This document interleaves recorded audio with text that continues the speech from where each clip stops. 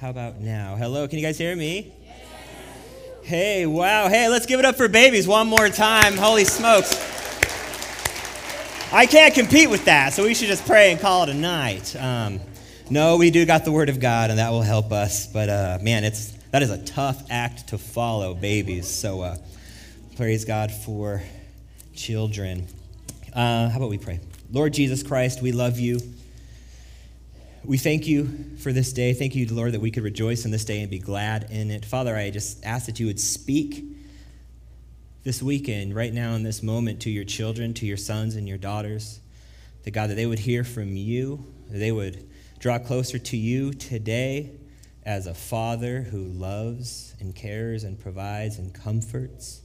So, Lord, I ask that you would speak through me, that the words of my mouth and the meditations of my heart would be acceptable in your sight, Jesus Christ. And all God's children said, Amen. All right. Can you guys hear me? Okay, cool. It's just the metal, like the heavy metal, the ears. I can't really hear myself very well. So today, we are in Romans chapter 8. If you got your Bibles, please open them up. Chapter 8, they look like this. They're awesome. They're good for you. In verse 14 through 17, which is not where we're starting, we'll get here, but in this section in the letter to Romans, we have this big transition section in this letter where Paul is going to hit this incredible, massive doctrinal truth that he has yet to really unpack so far in this letter and really through the rest of chapter 8. And today, what we're going to be unpacking is this doctrine of adoption. So I've titled our sermon this week, An Adoption in the Father Heart of God. This is one of the sweetest biblical truths that affects every single area of the Christian life. From our understanding as God as a father, to our understanding of us being sons and daughters, and for us to be as brothers and sisters in the family of God. And so when we get to this doctrine of adoption, we're going to have 2 points for you, and I'll give you those in just a second. But before we get there, I have to start with verses 12. This is where we left off last week, and I'm just going to kind of blow through these a little bit quickly. You're going to have to forgive me. I have tons of notes if you want to meet up for some coffee and we can chat about this. But really, we spent the last 6 or 7 weeks unpacking this, so just let me read these verses to you quickly, okay? Romans 8, verses 12 through 13. So then, brothers, we are debtors not to the flesh to live according to the flesh. For if you live according to the flesh, you will die. But if by the Spirit you put to death the deeds of the body, you will live. If you remember the last 4 or 5 weeks or so, the Apostle Paul has been unpacking this truth. I got a lot of reverb. That's cool. These two paths, these two roads that the Christian often struggles to walk down. There's the path of the Spirit, which leads to life, and then there's also this path of our flesh that kind of leads to more sin and ruin and destruction and death. And again, Paul has been unpacking this through Romans 6 and 7 and 8. He's been talking about this reality that for the Christian, it's really hard for us to walk in the Spirit because sometimes our sin is just really tempting. It's a hard path to walk. And we've been talking about this for weeks, and there's one of my most favorite verses right here that says, if you put, by the Spirit, if you put the deeds of the flesh to death. It's awesome. In the King James Version, anybody got a King James Version of the Bible? It says that through the Spirit you mortify the deeds of the flesh. I love that because that's way more heavy metal, and I would love to spend some time unpacking the Christian death metal band Mortification for you, but I don't have time. And I would love to talk about John Owen's great book called The Mortification of Sin, where you may have heard this quote before, be killing sin or sin will be killing you, right? This is the verse. This verse right here is where the band got their name, and John Owen was inspired to write the incredible book. So I won't unpack any of these because we've talked about some of this quite a bit over the last few weeks. But if you wanted some homework, I would encourage you, read The Mortification of Sin by John Owen and listen to Mortification, and then email me and we'll get together and we'll talk over coffee about mortification and John Owen's book, The Mortification of Sin. But I'd also recommend you to the last 5 or 6 sermons as well, where we've been unpacking this war that the Christian now has with our flesh, and that we are not slaves to sin. We are not in bondage to sin, but we have been freed to a better master, Jesus, and it's wonderful. Check out the last 5 or 6 sermons. But moving ahead to the verses that we're going to be spending most of our time today. Verses 14 through 17, I will read these to you. Starting in verse 14. For all who are led by the Spirit of God are sons of God. For you did not receive the spirit of slavery to fall back into fear, but you have received the spirit of adoption as sons, as daughters, by whom we cry, Abba, Father. The Spirit himself bears witness with our spirit that we are children of God. And if children, then heirs, heirs of God and fellow heirs with Christ, provided we suffer with him in order that we may also be glorified with him. Amen. So there's this shift here in the middle of chapter 8 through the rest of this chapter. And there's so much packed into just these 3 verses right here. And it's all connected to this doctrine of the adoption and this spirit of adoption being brought into the family of God. And I could spend so much time unpacking these, but we just don't have the time. So Lord willing, I want to present 2 things to you in these verses. 2 things that I believe as we as Christians, if we have a better understanding on the doctrine of adoption, it will help us see so much more beautifully that we belong to the family of God. And the better we understand this doctrine of adoption, it better helps us to understand how sweet it is that we have God who is our Father.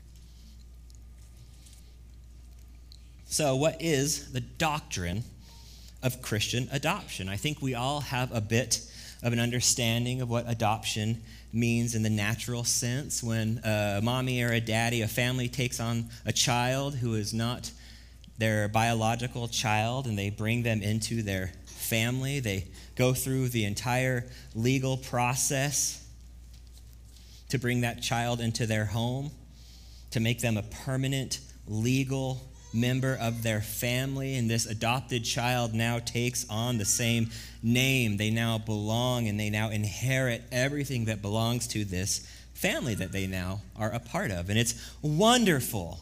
There are people in this room who are adopted. There are people in this room who have been adopted. My own mother was adopted back in 1961. I was going to bring her adoption papers, 2 pieces of paper with a price of $161. But when we come to this Christian doctrine of adoption, we discover that when we become believers, we too have become like a child who's been brought into a new family. We have been bought with this incredible price. But what is so much more beautiful is that it's God's family. This is the Westminster Confession of Faith. I won't really read that out loud to you, but that's fun to just look at. But what it means is that when a person has been justified and been forgiven and redeemed by the blood of Jesus, they have at the same time been brought into God's family. And this is the greatest gift and privilege imaginable. Through the spirit of adoption, we receive his name. We now have access to come to him and experience his love and his compassion and God's protection and his provision, and yes, sometimes even his discipline, and also his promise to never abandon us. But additionally, like we're saying, we get this new family. We are given new names, sons and daughters, and that means we now have these new rights and responsibilities and this new inheritance that comes with being God's children. So this is our first big idea. Because of our faith in Jesus, by the spirit of adoption, you and I now belong to the family of God. Verse 14, listen to this again. For all who are led by the Spirit of God are sons of God. And then in verse 16, if you skip down, the Spirit himself bears witness that we are children of God. And now there's a question that's going to arise. We're going to go, well, hold on, teacher. I thought everybody is children of God. Don't we all belong to God's family? The answer is no. Verse 14, very clearly, for all who are led by the Spirit of God are sons of God. So you read that in the negative, right? Those who are not led by the Spirit of God are not sons of God. The Bible makes a very clear distinction here that in our sinful, fallen nature, our mankind, we are not naturally children of God. And I know, talk about the worst time for me to be speaking about children and adoption after we just had a bunch of cute little innocent angel babies on this stage, for me to now say that those little babies need to be given new hearts and they need to be born again. So I've already offended everybody's grandma in this room today. So let's just go ahead and get myself full on canceled, okay? So there is a great misconception with that we're all God's children. Everybody knows the grandma, bless her heart. She looks at every little baby. She goes, oh, aren't we all God's children? And we say, yeah, okay, amen, grandma. But then you'll look over there like, hey, grandma, what about that little kid over there? That kid's kicking puppies. And she goes, oh, well, boys will be boys, but we're all God's children. And you go like, okay, well, Nana, what about that guy? He's like robbing that family at gunpoint. She's like, oh, that's just a blip. We're all God's children. God bless Nana, but Nana's theology and her philosophy on mankind's inherent goodness is whack. Someone needs to give Nana the book of Romans, amen? Now, we do all belong to the family, the human race, for sure. And God is in control and owns every breath that ever comes out of our lung. Yeah, rightfully, God has created us, for sure.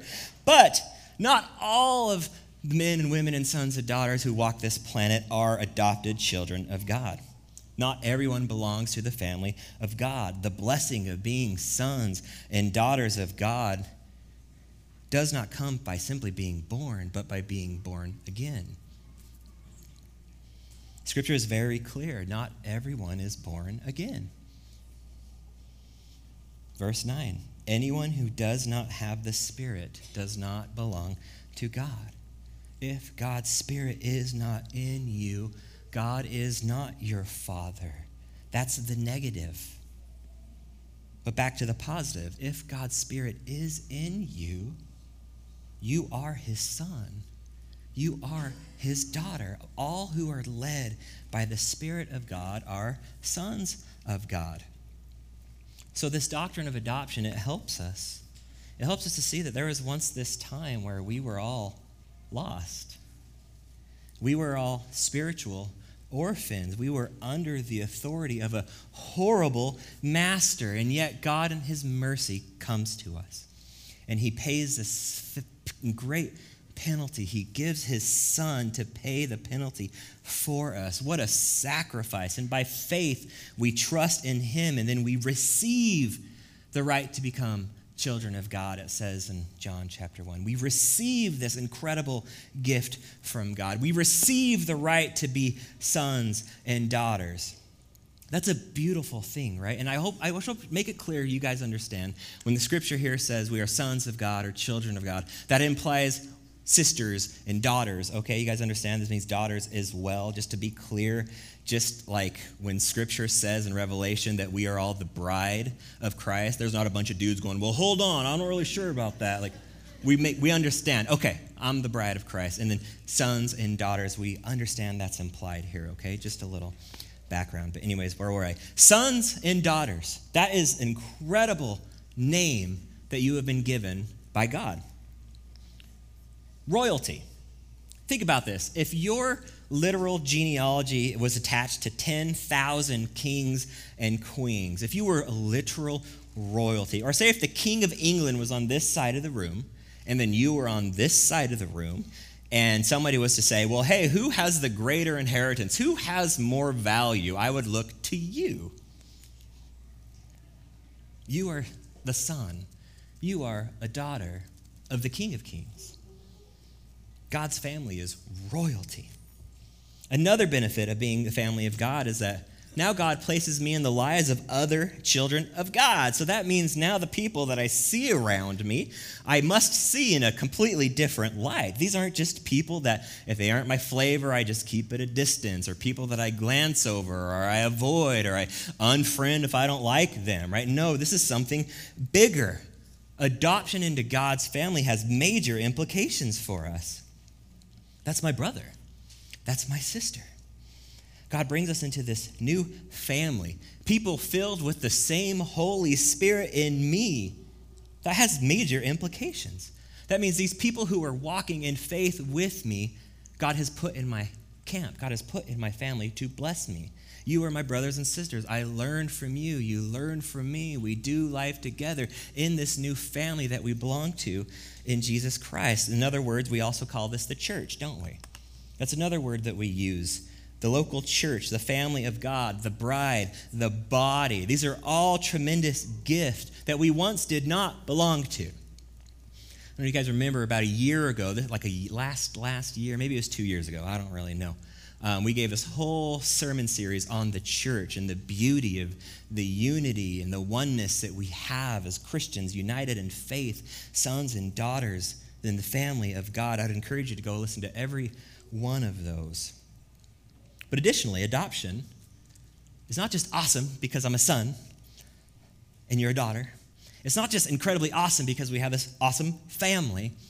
It's an awesome reminder for us because adoption reminds us that being in God's family is something that God did for us. God's done something for us. Timothy Keller, he says it like this: the image of adoption tells us that our relationship with God is based completely on a legal act by the Father. You don't win a father. You don't negotiate for a parent. Adoption is a legal act on the part of the Father. It is very expensive and costly, only for him. There is nothing the son does, the daughter does, to win or earn the status. It is simply received. Yet to all who believed, yet to those who received him, he gave the right to become children of God. Think about everything that we've received in the gospel. God's done it. Our justification.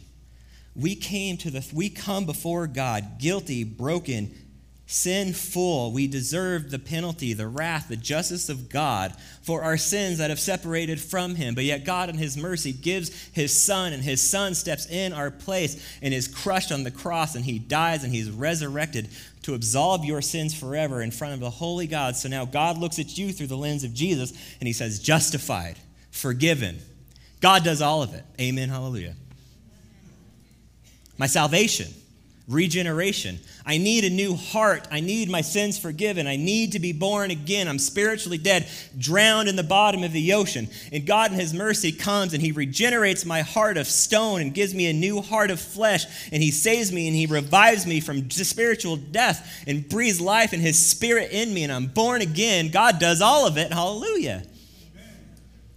My glorification, that Christ has gone to prepare a place for me, and he will one day return and bring me home, and I will live with him forever in my glorified, resurrected body where there is no sin or shame or death anymore. God does all of it. It's amazing. And all of these things, all these precious doctrinal truths, we see it, none of it is tied to what we did, but what God the Father has done for us. We went from his enemies and we became his sons and daughters. We were children of wrath and we have become children of obedience. We went from spiritual orphans to family. J.I. Packer, in his great book, Knowing God, he says this: adoption is the highest privilege that the gospel offers. Higher even than justification is adoption. Wait, what? I thought justification's like the thing. It is. But adoption is so much greater because of the richer relationship with God that it involves. I agree. I love that. The key phrase there is the richer relationship. What makes adoption into God's family so sweet is that we can now come to God as Father. When we consider our standings in regards to justification, right? We see that God is a perfect judge. And that is great. If at the throne room of Jesus Christ we stand stand guilty and then Christ stands in our place and he pays the penalty for our sin and we are justified and forgiven by God forever, that would be enough. Justification is worth celebrating. But at the same exact time, another celebration happens. And this is where I think we often as Christians neglect, is at the same moment God justifies us in the courtroom, no longer guilty, that's a party. But then another party takes place because God the judge steps off of the podium and he takes off the judge's robe and you see a father and he grabs you by the hand and he says, and now you're coming home with me. Now you live with me. You have a new name. You have a new life. I've given you my son, so everything that belongs to me is now yours. This is your new home. We're talking about family. We're talking about a father. We're talking about relationship. Now, listen to me. I know that there are some who believe all of these things, and yet many of you live your lives while keeping God at a distance. Many of you know and believe these things well, and yet you feel like God is the one who still keeps his distance from you. The doctrine of adoption doesn't allow for that. This is the next big idea I want to examine with the rest of our time. For 8 chapters, Paul has hit us with all of these heavy theological, doctrinal truths, and you're going to get 8 more chapters after this, but from now and through the rest of chapter 8, this is something that the Lord has been really pressing on me, and I've been wrestling with and studying, is the one thing, and you've heard it, but I want you to maybe hear it differently today, and that is this, is that God wants to be known as your Father. Not a father, your Father. In your handout there, you can go ahead and put your name. God wants to be known as Mike's Father. Verse 15, you did not receive the spirit of slavery to fall back into fear, but you have received the spirit of adoption as sons by whom we cry, Abba, Father. So now I know many of you in this room have had excellent fathers. Some of your daddies were incredible influences and examples for you, and even some of your daddies has taught me, have been great examples for me. They give us good examples of what our Father in heaven is like. And for some of you, this doctrine of adoption, you go, sweet, I have an awesome dad on earth, and I've got an even more awesome dad in heaven. Score. And praise God for that. I would also add that these verses today should remind all of us that God is 10 million times better than any good father on this planet. But for many others, I know this is just not true. This is not the case. I can go down the list of my friends. I could go down the list of the men and women in this room. And many of you, by and large, you have some serious daddy issues. I could go through the statistics, national statistics, that 1 in every 4 children in grade school live without a father. The statistics on fatherless homes and domestic and verbal abuse, and the statistics of incarcerated adult males who didn't have father figures. Women as well, women who've had abusive fathers, absent fathers, and the statistics on women and their upbringings and their relationships and getting into relationships with horrible experiences like their father that they date, and then teenage pregnancies and abortion statistics and depression and suicide. It's tremendous. It's catastrophic, the effect of bad fathers has on our world. But I want to leave you with hope, and I don't want to talk about those because that's so discouraging. But knowing and experiencing God as Father is one of the sweetest treasures in the Christian faith, and it's one that many can really struggle to grasp. Knowing God as Father was extremely difficult for me because growing up I did not have a great relationship with my father. Many of you remember my dad. My father passed away 3 years ago, next week actually. Many of you knew my dad. That's awesome. Some of you got to know my dad pretty well over the final years of his life, and I'm blessed for that. I believe my father came to know the Lord in the final years of his life, so I'm additionally thankful for that. My father in his final years was my best friend. I spent every day with him. My dad and I worked together at my other job outside of the church. My dad worked with me, so we would carpool to work. We'd work together all day, and then we would come home together because he was our roommate. He rented out our basement. So he was our live-in nanny for my grandkids, which was awesome. Me and my wife got to go on tons of dates when Grandpa lives downstairs. It's wonderful. This is also why when you hang out with my boy and you see him walking around in Iron Maiden t-shirts and like mouthing Black Sabbath riffs and singing like David Bowie lyrics, like you think that's me indoctrinating my boy? That's all my dad. Trust me, I give my son the harder stuff. But so like those dudes downstairs, we call them the Barney Brothers. They would just sit and chat away and talk about Elton John and Queen and Sabbath, and it's amazing. My dad ruled. He was my best friend. He was my coworker. He was my roommate, and through the lens of Jesus Christ, he eventually became my brother in Christ. And I want to be sensitive for your sake, also for my children's sake, as my boy sits under the preaching of his daddy, and I'm talking about his grandpa, who was my son's best friend. My children, by the grace of God, never met the man who raised me.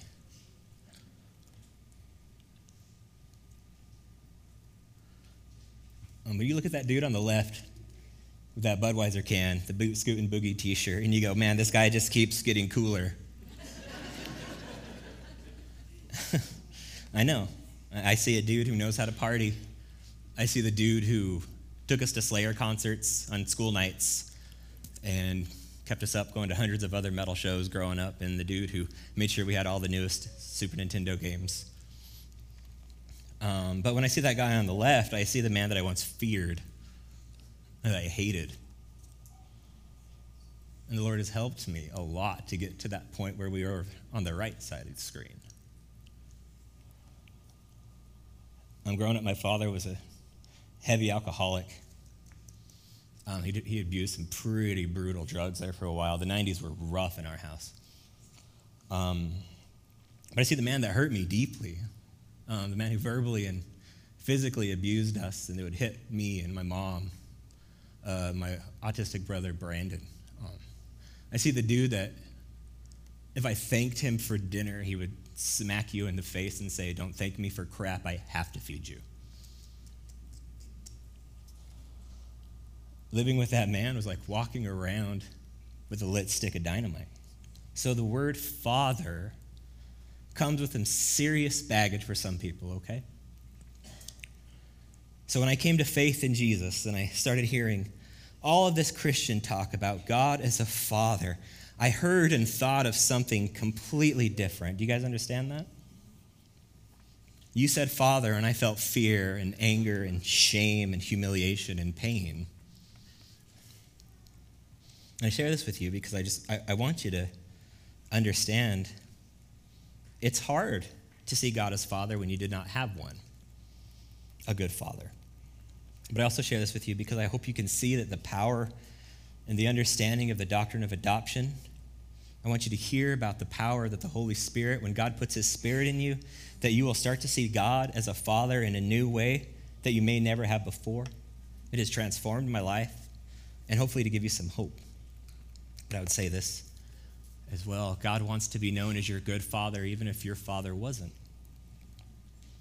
I know many of you, this is your story. Or maybe some of y'all, your dads didn't physically or verbally abuse you, but he was just the judge.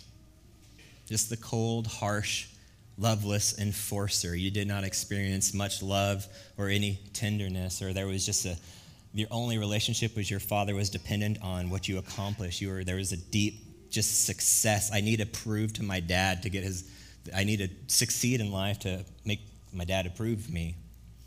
Some of you had no father, period. Totally absent. To you, you might as well call God a unicorn because you've never seen one. So I know many in this room, knowing about God as Father, it's a hard concept for you to grasp. But then again, also, I understand, too, that there are many of you, by the grace of God, you have incredible fathers. Men who have loved the Lord and men who have confessed their sin to you and to your mommy and your friends and your relatives, and they've showed you grace and they've extended mercy and compassion and they've talked to you about Jesus, and praise God for that. Maybe you're just simply suffering great grief and loss because your father has passed away. So there's lots of daddy issues in this room regardless. And then none of this is relatable to you. Again, I say praise God, but I would still encourage you to lock in. Be sensitive to this, because as brothers and sisters in Christ, in this family of God, many of the people that the Lord brings into your family do struggle to see with God as Father the way that you do. And I would say whatever you may be struggling to believe about God as Father today, He can heal that broken image. The bad examples of a bad father by showing you what a good father looks like. God wants to reclaim. God wants to take back. He wants to redeem the name Father for many of you in this room today, okay? I want to read this verse to you again. This verse has helped me. You did not receive the spirit of slavery to fall back into fear. I fear him. I'm scared of him. I'm mad of him. I'm mad at him. But you have received the spirit of adoption as sons, by whom we cry, Abba, Father. And those two words, Abba, Father, incredible. Let me give you a little context. The title of God as Father in the New Testament is all over the place. You see Jesus almost every single time he's having an interaction or teaching moment. He's speaking and expressing about God as Father. His prayers to God as Father. He teaches us to pray to God as Father. But when we get into the Old Testament, we don't see so much Father talk. There's maybe 4 or 5 verses in the Old Testament that speak of God as a Father. Because before the Messiah came, God was still very distant. That's why in the Old Testament you see lots of reverence for temples and priests and sacrifices, because God was separate from his people, because God is so holy and he is so just and he is so perfect and he is to be revered and to be feared, and which is true and amen. But because of sin and because the Messiah hadn't come, there was this serious separation between God and his people. And then the Messiah, Jesus Christ, arrives. And he flips the script and he introduces us to this incredible reality that God wants to be known as a Father. Jesus himself even prays this, as we'll get to in just a second. But now, why do we have the same word twice? You might be going, Abba, Father. Why did you say the same word twice? And there's a reason, and it's beautiful. I want you to see that in the Greek, this word pater, it just simply means father, which is applied to, that's the guy who is in charge. Dad makes the rules. We obey. So there's the reverence, there's the strict, there's the justice, all those wonderful things that a good father should amplify in their home. But also we have this Aramaic word, Abba. And this is put here for a specific reason for us as well, because it is showing us that there is another deeper, rich element to God as Father that we need to understand. And this word Abba, it's this intimate term that is used to communicate like a child, a relationship with a small child and their parent. It's the picture that you see of a child of no shame and no fear to approach their father and running in to show them a ladybug or running in to show them the bee sting on their knee. And this is not to depreciate that God is a father in the rule enforcer way, right? That is good. We know that. We obey God. And sometimes he disciplines us because we don't obey so well. But additionally, God is declaring here that he wants to be known as your personal, loving, deeply compassionate, and caring Father. And we see Jesus' prayer in Mark 14. He says exactly that. If you go to Mark chapter 14, Jesus says, I'll just read you this, verse 36. Abba, Father, all things are possible for you. Remove this cup from me, yet not what I will, but what you will. So Jesus is praying to God as Father, and he has this right understanding that God, you are in charge. All things are possible for you. But notice Jesus also comes to the Abba, Father, compassionate Father. Would you remove this cup from me, Dad? We can learn a lot about the Father's heart of God from Jesus, can't we? That's his prayer right now. Father, I know all things are possible for you. I know you're in charge, but Father, I come to you because I'm sorrowful and I know you care for me and you love me. Both elements of Abba and Father are true, and this is how God wants to be known by you, brothers and sisters. He wants you to see him not just as the Father who gives the rules and keeps things in order. But he wants you to see him as the Father that you can approach, the Abba that you can approach with confidence.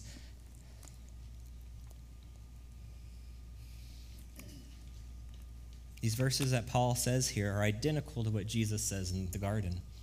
And they're here for a reason. God wants to remind us about who he is. If you only see God through the lens of a harsh judge or a boss, then you have an incomplete view of God today, okay? He wants you to see him as Father. And if you only see God through the lens of your earthly father who failed you, he wants to take the name Father back. He wants to show you a better version. And in God's family as beloved sons and daughters, you got to understand the sweetest privilege of belonging to God as knowing him as Father is that we never have to cower away from him. We never have to be scared of him. There should be never a feeling of fear, never a spirit of fear or guilt or shame, never. He only always says, come to me. And you might still wrestle with this today. You may feel like you can't see God in this kind of way. You feel like every time the word Father comes into your head or thinking of God as Father, it pushes you back into these feelings of fear. Or maybe you can't just see past God being a strict, compassionless judge. And I would say one more time, and I would say it this way: do not let fear rob you of coming to your God as Father. You did not receive the spirit of slavery to fall back into fear. That verse, that sentence. God has not given you a spirit of fear. Can I tell you how fear may be robbing you of joy today? Maybe you're convicted of sin, which is good, but maybe you feel shame. You feel like you can't approach God. You don't feel like you can be met with patience and forgiveness. You're looking at God as only the judge who punishes sin. That's fear. When you don't feel like you have the assurance of your own salvation, or you think that you have to do endless amounts of things to impress God and earn favor with God as Father, that's fear. When you think God is only mad at you, and he just condemns you, and he's just disappointed with you, and you just keep annoying him, and he's had it up to here with you, he's a person who doesn't love you, that's fear. Brothers, sisters, sons, daughters, whenever you have those thoughts of, I'm afraid of him, I can't approach him, he doesn't care about me, God doesn't listen to me, that's fear. Those are all lies. None of those things are from your good Father. None of them. Do not let fear rob you. Do not let pain rob you. Do not let disappointment or depression rob you. Bring all of it to your Father, your Abba Father, who cares for you. God has none of the sins and none of the failures of your earthly father. I can share with you, I remember back in the day, it was like 2006, I was walking around Sugar House Park with Pastor Steele, and I was like, I'm all in, man. This Christianity thing, like I can't get enough. I can't stop reading this book. This Jesus guy's incredible. These people I'm getting to know is just amazing. But you just don't understand. This idea of thinking of God as Father is ridiculous to me, and I will never forgive my dad. Like I remember telling Steele that. I remember Steele, in the only way that he knows how, he laughed in my face, laughed right in my face, and said, Brian, I love you, and you have such a puny view of how big God is. And I remember him saying, just watch and see what God does. Man, learning to experience God as Father changed me, but it did not come easy, man. Coming to God's word and wrestling with this and seeing the brothers and sisters in my life and them helping me and talking to me, spiritual fathers who have come and helped me. And by the Spirit, God has been incredible in helping heal me from some of these daddy issues. That I learned that I didn't have to be fearful. I didn't have to be angry. I was comparing God as Father to a bad version of a father. And I could come to him as the perfect father. And that doesn't mean it didn't happen overnight. Trust me, I have to fight almost every single day to not see God through the lens as a good father. But no matter how good or how bad your earthly father was or is, maybe today you just simply need to hear this. You've got to stop comparing God the Father to your earthly father. He's 10 million times greater. Ask the Spirit of God who is in you to help rewire your brains to fix the broken lens that you see God through. He will help you. It's been huge for me to see God as someone who has no sins and no failures, and he's just perfectly kind towards you. So my friend, as we wrap up, I'm just going to be honest. I feel maybe the Lord's pressing me to just speak to you. If this is you, maybe this is something you need to hear. If you feel beaten down today, you feel like your job, you're a failure, or your anxiety, or your fear, your suicidal tendencies. Maybe you feel like you're failing as a parent or a spouse. Everything you think of, I'm just failing, I'm not enough. Can I just tell you that God is so proud to call you his son? He is so proud to call you his daughter. Where you've been, where you are, where he's taking you. He's so proud of you. J.I. Packer says this. What is a Christian? The question could be answered in many ways, but the richest answer I know is that a Christian is one who has God as Father. So simple. That's all I've been trying to say this whole time. When we come to grips with believing that the gospel is not just confessing that we are sinners and we need to be forgiven, but we are not just spiritual orphans. We are now children of God. We've been brought into a new family, that we have a seat at the Lord's table. We have a room in his home. Everything that belongs to him is mine. That's what it says in verse 17, right? We are heirs with Christ. Everything belongs to Christ. From him and to him and through him is everything, right? Romans 12 or 13. It's somewhere in Romans, trust me. Everything belongs to Jesus Christ.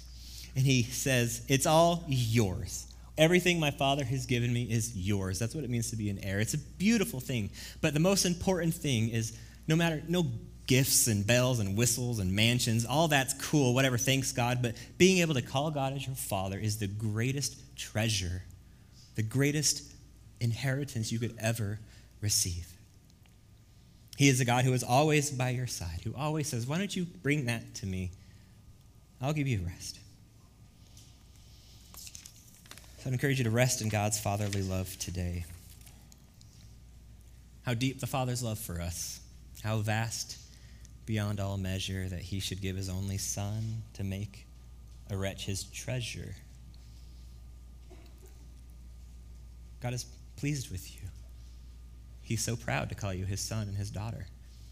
He paid greatly to rescue you, to bring you into his family. And he says, no one will snatch you from my hand. No one. Adoption is the sweetest doctrine. Let's pray.